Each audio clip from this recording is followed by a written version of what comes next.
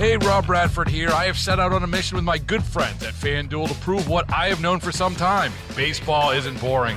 Now I have a daily podcast to prove it with some of the most notable people in the baseball world, screaming baseball isn't boring from the mountaintops, or at least agreeing to come on our show. Players, managers, GMs, and yes, even the commissioner of baseball, Rob Manfred. It has been a constant wave of baseball's most powerful voices. So join the revolution. Subscribe and soak in Baseball Isn't Boring. Listen on your Odyssey app or wherever you get your podcasts. You'll be glad you did. The move over law has been expanded. And we talked about this yesterday, and I think it's a great idea. That means if somebody is pulled over on the side, on the shoulder of the road, that means if you're driving on the highway or whatever, that you are supposed to, when you can, move over to the, a left lane, to a left lane.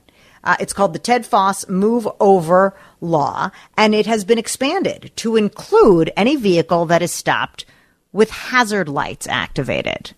And I want to talk more about that because there are a lot of folks that are on the side of the road with hazard lights activated. So, joining us now is Sgt.Troy Christianson from the Minnesota State Patrol on the John Schuster Coldwell Banker Hotline to discuss and maybe get some answers to our questions. Sergeant Christianson, thank you so much for joining us. Yeah, good morning. Good morning. First of all, how is this enforced? Like if you don't move over and you blow past somebody with hazard lights on, how does the State Patrol know that you did this, and do you get a ticket in the mail? How is this enforced? So we'll enforce this. We're going to actually have to see the violation or have somebody report it, and then we'll be able to enforce it by following up with them with a license plate, and then also just interviewing the person that violated this law. Okay, so give us a little bit of background. Why is this law in place, and how does it keep us or people on the side of the road safer? Well, it's important because we're seeing an increase in pedestrians being struck outside their vehicles, and we especially see that this time of the year with car versus deer crashes. People always want to check the damage of their vehicles, and they want to get out and see if their vehicle is drivable, but sometimes they'll just stop in a lane of traffic or too close to the fog line, and they're not paying attention to traffic around them. So it's important that if you do strike a deer or your vehicle becomes disabled, to get it off onto the shoulder as much as possible or in a safe location, and then stay in your vehicle, seat belted, call 911, and have your hazards on, and then we'll come out and assist and give you any type of help you'll need. If it's a tow truck or any type of injuries, then we'll be able to assist in that as well. So you recommend that, like, if somebody hits an animal or blows a tire or something like that, that when they pull over and put their hazard lights on, they shouldn't get out of the vehicle? They should call the State Patrol? Yep, absolutely. Stay in your vehicle. Okay. Move your vehicle off onto the shoulder as much as possible. And if a ramp is close to you or a field drive, just pull off into that so you can get off on the roadway as much as possible. And it's also important for other motorists to eliminate distractions. And as soon as they start to see flashing lights or a vehicle on the shoulder, just start to reduce speeds, especially going into the winter months when the roads are going to become slippery. You want to reduce the speeds before you get to that vehicle so you don't lose control and strike them. Sergeant, hey, Dave jumping in here. The picture you just painted about, okay, I'm in maybe outside of the metro area, somebody hits a deer, they pull off to the side. Of course, I should move over a lane and give them some space in case they need to get out of their car or whatever to avoid any incident. But if I'm on, say, 169 driving on my way home, the other day I counted 3 cars in my 6-mile drive on 169 in heavy traffic that were stopped on the side of the road. And if I were to attempt to move over for every one of those 3 cars, I would think that would cause like a lot of traffic delays and other issues with a whole stream of cars merging over into, basically causing that to be a 1-lane road for that stretch. How do you think that'll impact the, metro area if there's lots of cars on the side of the road? So on multiple lane roadways, it's going to become difficult, especially during rush hours. If you're not able to move over to the lane farthest away from the stalled vehicle, then you're required to reduce speeds. And we just want to make sure people reduce speeds. So if that person does get out, they're going to have time to react, or you will have time to react as well. But during rush hour and there's a stalled vehicle on the right shoulder and there's multiple lanes and you're unable to move over for it, you're not required to do that by law. Okay, and then you won't necessarily be cited for it. If somebody says, oh, I saw this car, they didn't move over, but there was heavy traffic and they couldn't move over, that's not going to be a citable violation. Correct. We want to keep traffic flowing, but it's important that we want to keep everybody safe as well. And so it's important for people just to reduce the speed approaching a stalled vehicle on the right shoulder. No, my understanding is this only has to do with vehicles who have flashers on. So say I, ran out of gas for some reason and I left my vehicle to go get gas.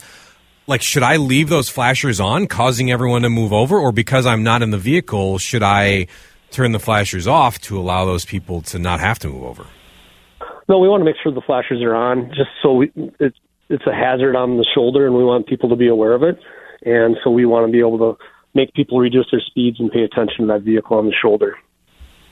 We're speaking with Sgt.Troy Christianson from the Minnesota State Patrol about the expansion of the move over law. So, Sergeant Christianson, David just said that he sees a lot within David, and correct me if I'm wrong, within a 6-mile stretch of 169, you saw 3 vehicles? Yes, that's correct, yeah. Oh, okay, that's correct. Over on the side of the road with their flashers on.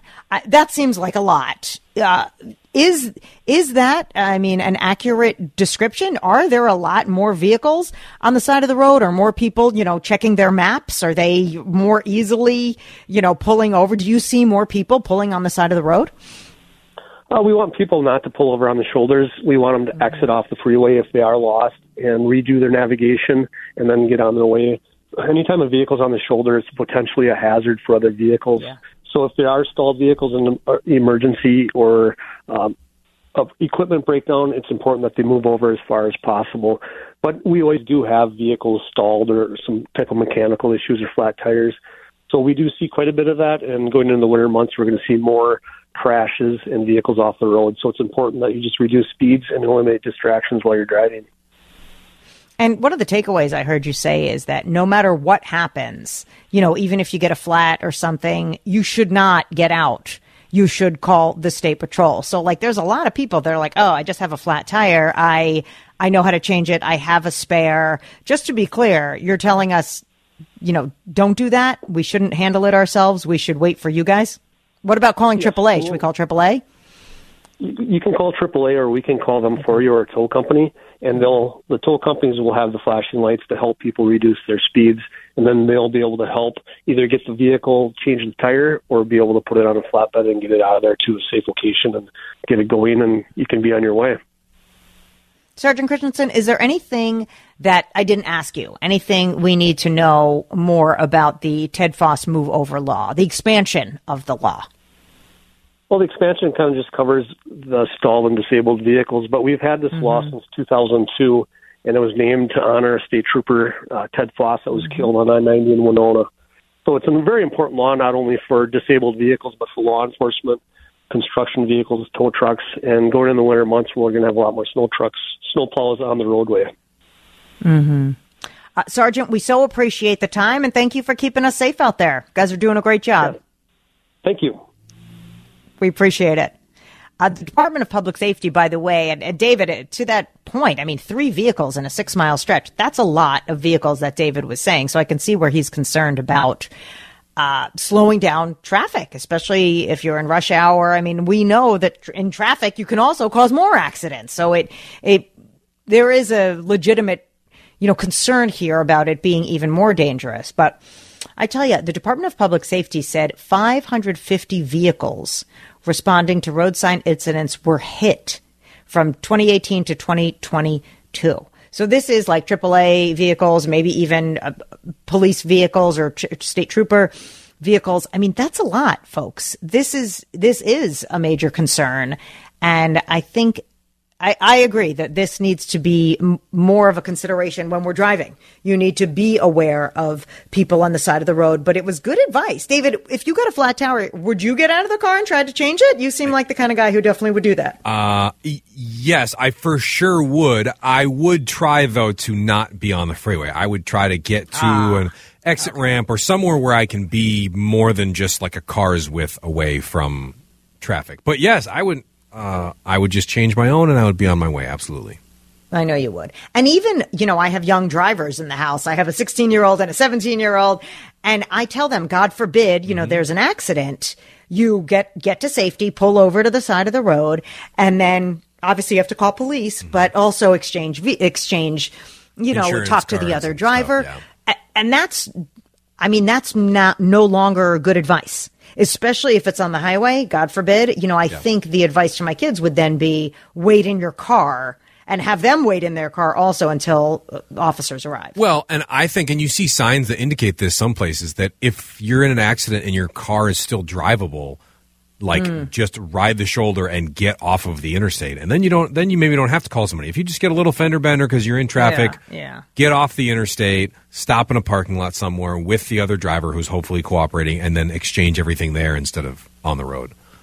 I think one thing that's going to be difficult about this new law is that, when there is an emergency vehicle, you see that for half a mile ahead. You're supposed to get over. You've got time to, okay, where's a good spot? I'm going to get over. I'm going to do this safely. If it's just a car that's way off in the ditch with its hazards on, you might not notice that until you're much, much closer to them. And then you have much less time to make a plan of how to get over or slow down or react. So I applaud them for trying to make our roads safer. I wonder how that will play out in reality. I agree. And I also, the enforcement was interesting. He said either, the cop or the state patrol officer has to see you or somebody can report it. I hope there aren't too many false reports because I guess they would need to prove that. But keep in mind, friends, state troopers wrote more than 6,300 tickets for this offense in 2 years, from 2020 to 2022. And by the way, $100.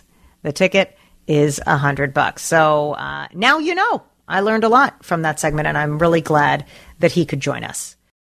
Baseball is in full swing. NBA playoffs are heating up, and your NFL team is gearing up for training camp. Listen to the latest on the teams you love here on the Odyssey app. The biggest sports radio stations in the country, providing unrivaled local coverage of their teams, all in one place.